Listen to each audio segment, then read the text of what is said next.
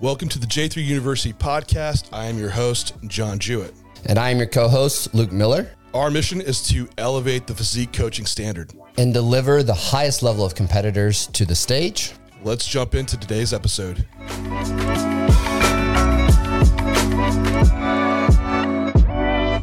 Olympia level female Ped'S. We've hit the males. We want to give some time towards the females, the ladies, for all about physique enhancing compounds. And what should we do? Like from taking some from natural all the way up to what does the Olympia level look like? Luke, how's it going, man? Good, man. I think this is a topic that I talk about quite frequently because I think I'm very passionate about it, in that we should have an understanding of what the risks look like going into female PED use, but also what does it look like to keep someone progressing across the entire year, and what are we actually running into as issues, because I don't think it's openly talked about enough when it comes to how the coach-client relationship is done, because coaches are looking for like the quick outcome and almost treating females like mini males. And so that conversation dynamic that we're going to have today, I think is really important. And it's something that I've been on a lot of podcasts and talked about. You've been on a lot of podcasts and talked about. And I think it's just good to have this overview so that people know what they're getting into and kind of like how we progress people through the levels as you get more into the higher levels of competition. Yeah, the main thing around here, like with first off, starting with where do you begin with the female, is you have to know like what are the risk for that female, and that helps guides a lot of the choices. With like the males, we talked about how androgens are the first thing that we would deploy as. And the greatest risk around that is, since the levels that we have to take it to are issues with the heart, the kidney, brain. For females, they take a lot lower amount androgen-wise. However, that is still like the greatest risk profile is brought up with androgen use, but it's around not organ health necessarily until you get to a little bit higher, muscularity divisions. But really, it's around virilization. So masculinizing your females, losing fertility, having, jaw changes, voice changes, more of the aesthetic stuff, of course, females are concerned with, along with males, acne, hair loss, but the fertility side can be problematic, and the fertility side also then coincides with the long-term health too, because if they're having these androgens that are coming in and that shuts down their production of, for one, testosterone, but also estrogen and progesterone, those other hormones are really beneficial for a female. It's what makes a female a female. So that leads to more of those masculizing side effects coming about. But also estrogen is like we mentioned, the male is neuroprotective. It's protective for bone, protective for the heart. So it's hard to see, especially research-wise, like what does a long-term androgen-using female look like health-wise in 50 years, right? But at least in the acute setting, virilization is the main thing to look out for. So with that being said, we want to try to get as much progress before we ever have to use androgens in a female. And that starts with, Luke, what you've kind of brought up is like a 4-level classification for these females, of level 1 being natural, and then starting to getting into non-androgen usage. So this would be just like the beginner competitor just getting into it. And maybe you want to bring up like, what does that look like? Yeah, so that's often the first 2 to 3 years of a female's process. I think there's a lot of value in perfecting someone's ability to train, execute nutrition, manage sleep, manage their schedule, that you can get a lot of progress out of that. And we can use these non-androgenics to aid in the process without running the risk of these virilization-based side effects and masculization-based side effects. And this is going to fall like in that category of growth hormone and insulin and L-carnitine and clenbuterol being used throughout these phases in an as-needed basis. Now, the caveat with level 1 that you'll see sometimes is females with a dieting history before getting into like actual physique development competitions, like more so trying to just lose weight. And they've already kind of started to see these maladaptations to HPO. Level 2 is where hormone replacement therapy starts to come in. You can actually get girls with dysregulated like menstrual cycles and hormone environments, even just simply from birth control usage, where when we're kind of going into this physique development aspect of pursuing competing, we actually have an individual who's needing baseline replacement therapy done just to get their process started and moving in the right direction, which I classify as level 2. And the only reason I put it a level above is because with testosterone therapy, in order to improve the baseline therapy, we are introducing androgens. And so that's really only differentiating factor. For the average female that comes across, it will go level 1 into level 2, but there obviously will be cases where we're catching maladaptation, and this is kind of the first step.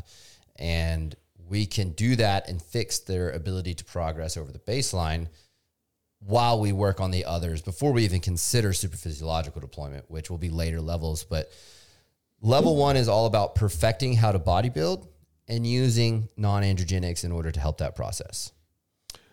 You brought up two things that I want to bring up within that. So yep. for one, there's an assessment that needs to take place with your females, which that's going to guide a lot of those choices. Because with coaching, you're not going to have someone that usually fits the perfect model of like, I've been naturally training, competing for the past 3 years, and I've done everything perfectly right, and now I'm ready for like this level 1 exposure, right? Or and then we can move you up to the level 2. It's usually you might have someone that have come to you that had not been training for very long and maybe got exposed to some androgens, and so you're going to have to assess like, should we still go down that route already with that individual?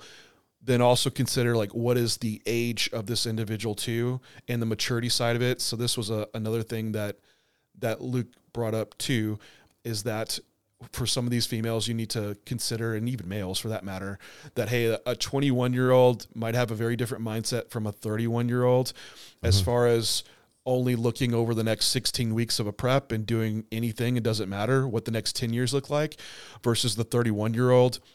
Also considering the 21-year-old, heck, they might compete for the next 15 years, while the 31-year-old might only do this for the next 5 years. So these are the questions to ask when you're coaching the female, and what the previous usage was, kind of gauging what that potential might be, how long they might do this for, then also asking them what is important to them about their femininity. And is it fertility? Is it their voice? You know, whatever that looks like, because you have a bikini competitor and a female bodybuilder, the definitions to them are going to be very different for what they feel like is feminine. And that helps guide that choices to where you as a coach aren't putting on your bias of what you think feminine should be. So it's a few things around what you were bringing up, Luke. But we absolutely have people that need to start with an androgen, because females could be using birth control. They could have, PCOS, or they could be pre or actually in menopause. So there's a lot of things to assess and address before you just jump someone into, yep, this is the normal progression to going through. And just some anecdote around it too. Like when Renee, when we were first just getting together, like she was having like some mood disturbances and issues with sleep. And the first thing we did was like, well, let's look about pulling lab work. At the time she was on an oral hormonal birth control, and her test levels were like in the gutter. She had, of course, like low estrogen, progesterone because of the birth control. We kind of learned more at the time about birth control. Like, all right, let's stop this. Test levels were still low. And that's when she came on with using TRT, because Renee's in her 30s. So she's not in her 20s. So it's a different situation, and she was going to compete. So that's when she started TRT. That was her first exposure to an androgen and how that went about. So where you guide your females, whether it's starting with level 2 or level 1, it depends where they're coming from and what was done previously. Yeah, and all of this assessment is obviously done via lab work, right? And if we have, menstrual cycles still even if they're not ovulatory. Obviously, we're using lab work to check that. Like might need to bring up what that is for people that. Yeah. So ovulation. Females are Mars and Venus, right? Like females are unicorn of creatures. Yeah, and I'm gonna give like the Cliff Notes version because if you want to Yeah. learn everything about this. We have the female module. John and I built the whole thing just so that you know everything you need to know about coaching females. But Cliff Notes version, ovulation is obviously the process that happens when we're kind of preparing an egg for fertility, right? So it's actually the release of that egg. We have that happen and corpus luteum forms, and that's how progesterone production in a female happens. So very, very brief overview of that. You can have menstrual cycles that are normal, which is an ovulatory menstrual cycle. You can also have a menstrual bleed with no ovulation. So we can use lab work to check to see like where that status is by pulling it about 7 days before your menstrual cycle. I don't say day 21 because variability in menstrual cycle length is so high. You need to know like approximately 7 days so you can see if you're getting that progesterone spike. That's when we're testing for ovulation, but this is also going to be baseline hormonal environment to see like where's test at, what's the progesterone to estradiol ratio look like, all of these things so that we can now shore up that assessment piece of symptomology, age, goals, and then put lab work in with that and then have a really accurate viewpoint of what the next steps are ahead. And this is kind of where we start to get females back to a productive baseline, which is what I'm really passionate about because I think this is how you make long-term progress with a female. Yeah, and to even dial that back even more generalized in case anyone's unclear, like for a female, like what we would consider the healthiest state would be how fertile they were. Like if you were able to actually get pregnant, that's women should be at their peak level of health. And ovulation is the process of which they would be able to fertilize an egg.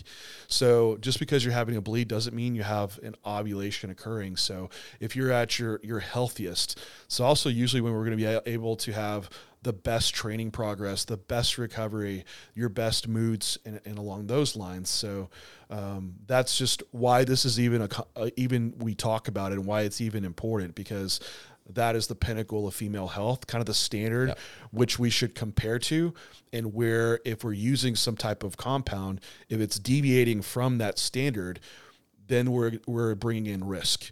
And that's where we have to, then this is exactly what we're talking about here. So with that being said, is there anything you want to touch on, like not the non-androgens around that for people who are like, why, or growth hormone insulin in a female? Like, I don't think we need deep dives there, but is there anything else you want to talk about there? I don't think there's a whole lot to cover, like without doing our like in-depth episodes about each one. Perfectly fine. Yeah. If anyone below, if you like, man, I really want to know all about growth hormone, male and female, we could do a whole podcast on that for you. But I think that's where that goes. If we go further, is where it does. But yeah. I think from there we just we bring up the first androgen exposure, like for a level 2 female, which for a female, like if you're pulling these labs along the way, a level 1, if there are natural, like, gosh, they might stay there 2-3 years, but usually that first exposure to non-androgens is relatively shorter because it's not the game changers in like for how fast you're going to make progress relative to using like an androgen. So that might be 6 months to a year. And then if we're seeing like along the way, maybe you have a testosterone level that's in the normal range for a female, which we also see females being really low. So what we consider optimal, where we try to put our females, is a little bit towards the higher end. So this might be around this 70 to kind of 80 nanogram per deciliter range. So if you have a female that's maybe they're sitting in the 40s, they're like, okay, we could bring about something by bringing in TRT. And testosterone, why this would even be considered in a female, for one, it's has a long-term track record of being safe. It's physiologically recognized. You can get it bioidentical, so your body knows how to metabolize this to estradiol and DHT. Also, here in the U.S. especially, you can get prescriptions of female dose testosterone that where which is the problem with some of the other compounds female use like Primo or Anavar, that it is what it is. And then we can go and test lab work and say, oh yeah, this amount of testosterone rose up a serum testosterone level of this amount. You can't do that with any other compound. So that also makes it less risky for a female too. And then the big thing is the devil is in the dose. So some people say never give females testosterone. It's like, well, they naturally produce it. If they're low, it makes sense to bring that back up to this optimal level when it's appropriate. And starting points for testosterone are 3 milligrams of something like a testosterone cypionate per week. So this is very low dosing. And then you titrate up from there, which a lot of females might get up to around 10 milligrams per week. It just varies on the response. But that's the beauty of it, because we're able to look at lab work and adjust that off the female's response. And this is going to help guide us when we get to some of the other androgens off what that response even looks like and where do you start dosing wise on Primobolan or Anavar or something like that. Yeah, absolutely. I think that covers kind of all of level 2. And what I would say before we go into superphysiological androgen use is we're going to be using this baseline therapy for people who need it pretty much year round. And the reason I'm a big advocate of that is we're kind of increasing that area under the curve of progress rather than taking a female through these superphysiological phases and getting these big spikes and peaks of progress at superphysiological implementation. And then it just tanks down to the bottom when you pull those compounds out because the duration of use for females is short. You're actually getting this like steady elevation of a progression baseline with small jumps when superphysiological comes in that allows that female to progress so much more across a year because we're still making significant progress for that physique with that baseline. It's just as someone goes up the ranks of muscularity and need for compounds, which is where I like to start this conversation into superphysiological, is implementation of superphysiological androgens should be based on need for the client and the class that they need to compete in relative to the muscularity that they carry. And I think that starts to carry us into level 3, where I know you kind of want to introduce like what compounds are on the table, potentially what are not, why do we see different androgenicity profiles with certain compounds and go from there. Yeah. And, just with the introduction of, because all these compounds, they have a certain synergy that works together. So if you have a female with testosterone and growth hormone and injectable L-carnitine all together, like independent of one another, like using them all together, you can get a little bit more out of them. And then if you were just using just a solo monotherapy, right? So you absolutely get a lot of progress through those alone, but there should be a gauge along the way. Just like you said, is that we don't give out, protocols based on just what a division is. Obviously, yeah, higher muscularity, that it's probably going there to be more. But I still have females that just carry a lot of muscle and they just don't need a lot at all.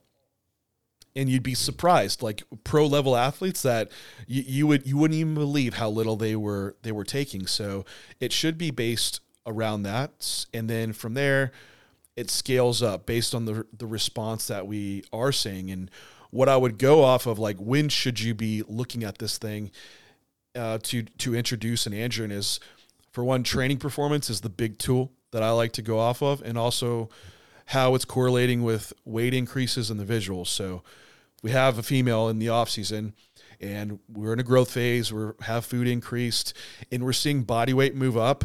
The look is getting softer and we're not seeing it correlated with increasing in training performance. This might be the time where they're just getting more advanced. And either we just handle that, that is what it is, and we just know it's going to be a slower rate of progress. But if they have a profile of risk that they are more adverse, they want to accept more, then that's when, okay, well, to speed up this progress back to beginner levels, you bring in the androgen. And the same thing when you're bringing in the androgen, once you see that progress slow down again, visuals get softer, driving up weight, and also they were seeing training performance slow down, that's when you scale up dosing.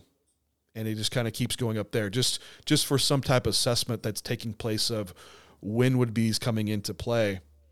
And there's a consideration about what I brought up earlier with what the age is and how long someone planning to compete for. Because if you do have this 31, 32-year-old, that increase from level 1 to level 3 might be a lot faster than we would do with someone that's like 21 coming into it. Yep. So yeah, I didn't even answer you. I didn't even answer what you're asking me, Luke, about what compounds are on the table. So I guess I'll take a break and you can answer your own question. Oh man. I think I want to open that conversation with, there's a theoretical discussion and a actual coaching discussion to be had with that, right? Theoretically, the ideal scenarios are deployment of like a Primo or Masteron, because we know being DHT derivatives, they're not going to convert into estradiol or DHT, right? We can manage the androgenicity-based side effects better relative to other compounds that are often brought up in the male category.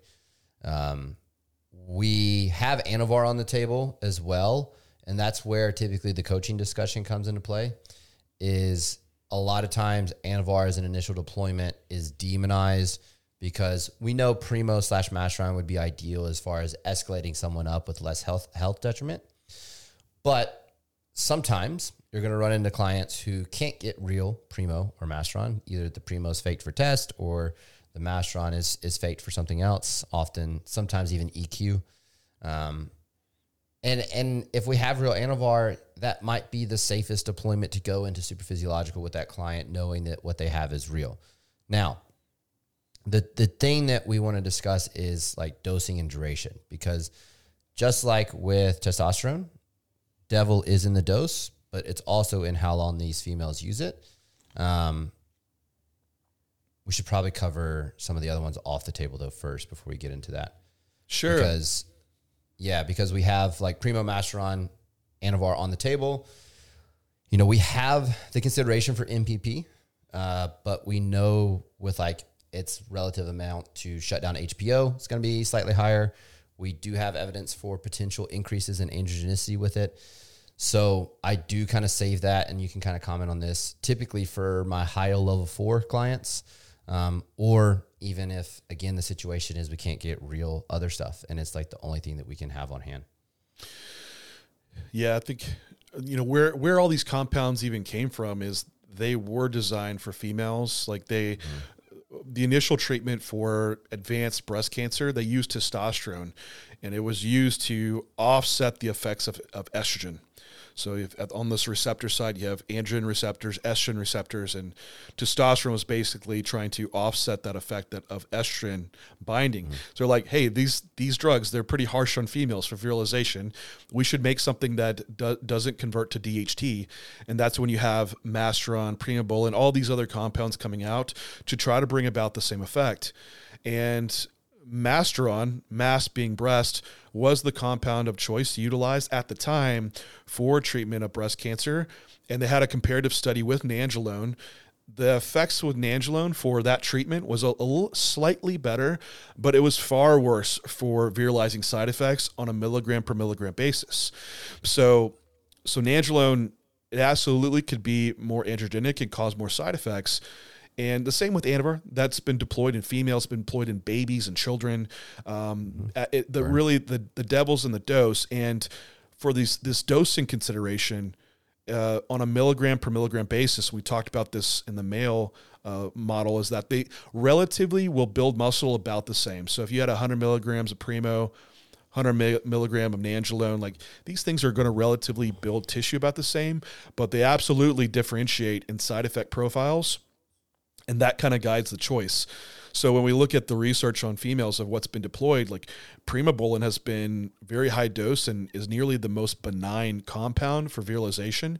Then just kind of going down the order of there, you could go Masteron, Anavar, Nandrolone from there. Anadrol's been used as well, but just the application doesn't have a lot of play in females. Winstrol's been used as well. However, the milligram amount has been shown to be so low to cause virilization that I never use it in females anymore. And I've had females come to me that have used it, and it's usually voice changes right away of what I see coaching wise with it. So, and with Anadrol, maybe that's a consideration for the very high level female that the last couple days before it showed it to like get some extra fullness in the divisions where you need to be just skinned out lean, like female bodybuilding or maybe WPD. The other compounds, if it hasn't been approved with human usage, that's usually off the table. So we don't use boldenone. Trenbolone, trenbolone, it doesn't aromatize. It doesn't 5-alpha reduce. It relatively is pretty selective just for the androgen receptor, but the risk is still pretty high because it don't have a lot of data on it, but its usage with what we can get from all the other compounds already are more than enough. Like there's Olympia level females just using primobolan and Anavar at the highest level, highest muscularity you could see. There's no reason to bring in something like that, which has also the potential to probably be more neurotoxic as well. So that one's it's just off the table. I've seen Turinabol used a few times, T-ball, which it's just hard to access and trust it. And it's also just been less clinically used. So I don't go to that one either. Any of these other ones that like Trestolone, DHB, like those haven't been used in human usage. So those have been off the table because we can just get everything we need from the other ones and have more safety data on them. Did I leave off any? Oh, D-ball. I feel like that's not like D-balls that's so far off the table that it doesn't matter. Yeah. Like D-balls was meant to be an oral replacement for testosterone therapy in males. So that one too, not using Proviron. Yeah, that's actually common when you see used in females. And it's like probably one of the worst you could. It's pretty much pure DHT without any of the muscle building effects. Like DHT gets broken down in skeletal muscle and loses its androgenicity and so you don't have a lot of the building characteristics, but you can get it binding to all the other receptor sites you don't want. So I know Proviron's been said, well, it's a hardener, and this is a long one, but I'm gonna make this real short. Do it.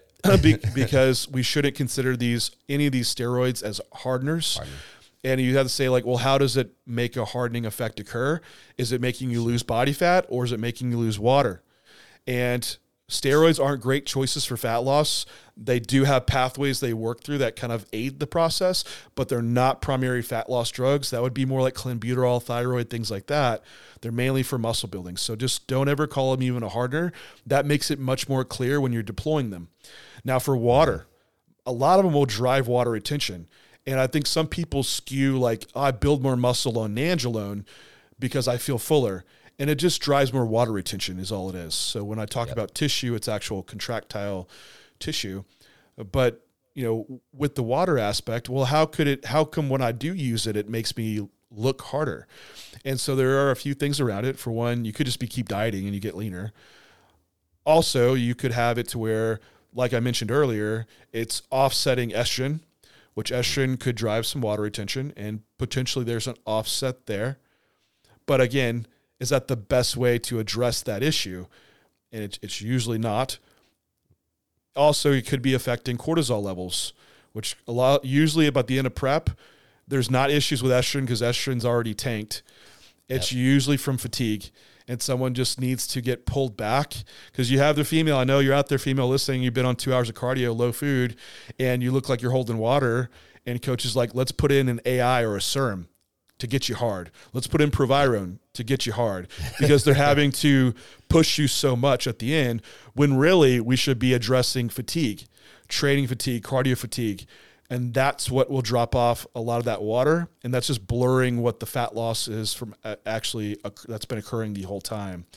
So anyway, back to it. Yeah, Proviron is just completely off the table. If we're going to use a compound for these purposes, I'd rather use one that actually retains tissue and builds muscle as well. So like Anavar, I really use Anavar than Proviron. And that one's more female friendly as well. Yep. Agreed.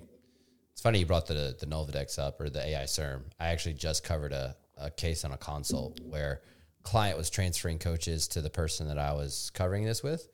They've been on Nolvadex for 10 months straight as a female. And it's just like, why? It's like, especially if you're in contest prep, like natural production is going to just tank across that prep, and we can use labs to verify this.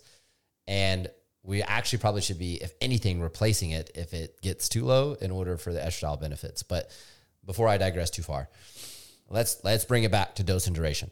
Yes. Because this is kind of where coaching happens, is exposure for how long and how high. And this is going to range, but just for clarification on the theoretical model, which I really want to get across, that the levels that we talk about are theoretical models, and that it's, as you go through and coach, it doesn't go through the levels perfectly. It's just kind of based on need. So as you go through the levels, level 1 is going, or level 3, is going to kind of fall within the realms of anything below 75 to 80 milligrams per week and lower. And for me, that start point's somewhere around 40 milligrams per week. For most female athletes, you could potentially argue 35 if you're using like 5 milligrams Anavar for 7 days a week, because you're just multiplying that weekly dose by the 7 days, or that daily dose by the 7 days for the weekly dose. Point being is the differentiation between the level is not only the dose, but how long that individual is running it. Because introduction into supraphysiological androgens is probably going to have exposures between 6 to 8 weeks, because we know that with longer duration usage, even at the same dose, we're running a higher risk of potential androgenicity. And this is kind of where with females, we need to combine the decision-making between how long a female is actually running the compound and the dose at which they're running it. And increases in one or the other elevate the risk for that female athlete. And so on the low end of level 3, you're probably looking at 35 to 45 milligrams a week, 6 to 8 weeks exposure. And then as you go up into that upper end of level 3, before you get into the high risk model with level 4, I would say 75 to 85 mgs per week with 12 weeks of exposure is probably kind of like the cap end of that for a prep for retention. And then we're kind of getting into that higher risk when we go higher from there. And to get into that high risk, because that's what we're talking about, Olympia level female PEDs. And if you remember what I had mentioned earlier, you have some Olympia level females that are, genetics is everything in this. And you can have someone that's doesn't even work that hard with phenomenal genetics, and they could absolutely be at the top and be taking very little, and you're just, damn, like they're just so superior in that way. It's pretty wild to see levels to this. But in general, if you had someone that need to continue to scale up, it's not going to be outside where I'll see females usually up to 150 mgs per week. That might be they're having some amount of primobolan, and then towards the tail end of the prep, you need to do a little bit more to retain performance with like maybe quick deployment of oxandrolone at the tail end. Now, beyond that, it's not out of question to see female 200 to 300 milligram per week. Once you're getting into much higher muscular development levels, going beyond that, there's no longer what we're talking about really assessing the risk, because you just don't care about the risk. And that is, and I don't want to mention that you're careless, but the female risks are around virilization are accepted. And now we're getting more into the male model of risk. So this is getting into like really more into the female bodybuilding side, where the compound choices and dosages kind of reflect closer to male divisions. And so you're going to run more of the risk around organ compromise in the long term. And so that's where that model starts catering towards. But for the majority of female competitors, I would say less than 200 milligram per week is going to get you extremely far. And if you're not becoming, and this is where level 4 is, we talk about, this is a career level competitor where the risk is justified, right? And if you're not at that career level, really consider what you're doing going into those dosages, because for what? Will you get done with bodybuilding and have these changes that occur And are you going to be able to accept that just for if it's a hobby, or something that you love to do? Could you still do that and not have the risk and still enjoy the entire process, right? So that's where it can go, and that's where you see some girls get pushed to, and that's what we do. That it's result-driven coaching. So if you have a female and they accept the risk and that's the goal, that's where we take it to. Yep. And again, all of this is based off need and what that client needs to compete. But I think this kind of circle back to the initial line of thought of, where's the athlete at? Are they 31 or are they 21? What does the career look like? Is their career based off competing or not? And a lot of those questions are very hard for someone to objectively give you because they're so emotionally attached to the end result. They get it. Like, you pour your heart and soul into something, you want to make sure you win. But you also have to answer that question 10 years from now of whether was it worth it or not, right? And another one that I get too is people who run coaching businesses, like, and that need for the visuals to help drive the marketing for their coaching business. And I think that's one where you should be able to accomplish everything you need for a marketing purpose without even coming close to level 4 if you're a female. Yeah, there's a pressure, like with the social media environment, to make look like you can transform females or males for that matter.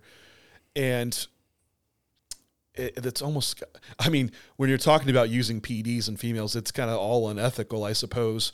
But maybe there's darker shades of gray of unethical. And, to just like, well, this female hasn't been at this level before. Let me just throw everything at her.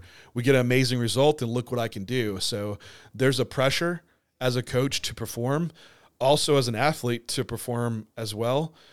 And you just have to really answer some hard questions around these topics, and be patient too. When I started competing in my mid-20s, I didn't think I would be like 37 still competing. And the choices I made back then were a lot different than the choices I would make now. So yeah, consider those things and realize, like, this, to get really good at this, you have to be in it for several years. So you don't need to pull out all the progress just in the first few months that you are jumping into this, that you have a long time of progressing up, and save some of those ace cards to be able to play when you have developed a lot more. I agree. Is there anything else you want to cover within that? I don't believe so. So, everyone, thank you so much for listening. If you have female questions or male questions, leave them in the comments below. Luke and I will answer those for you. And if you are a female, you coach females, you know a female, join the female module. It's what Luke and I put together that goes in depth through assessing female, understanding the female physiology, endocrinology, the hormone disruption, gut health, thyroid, fully on PEDs, hypertrophy training, and how to manage that all into off-season and contest prep. So it's a completely unique course. So if you're excited to hear about this information, go check it out, and we'll leave the link below. Until next time, everybody, see ya.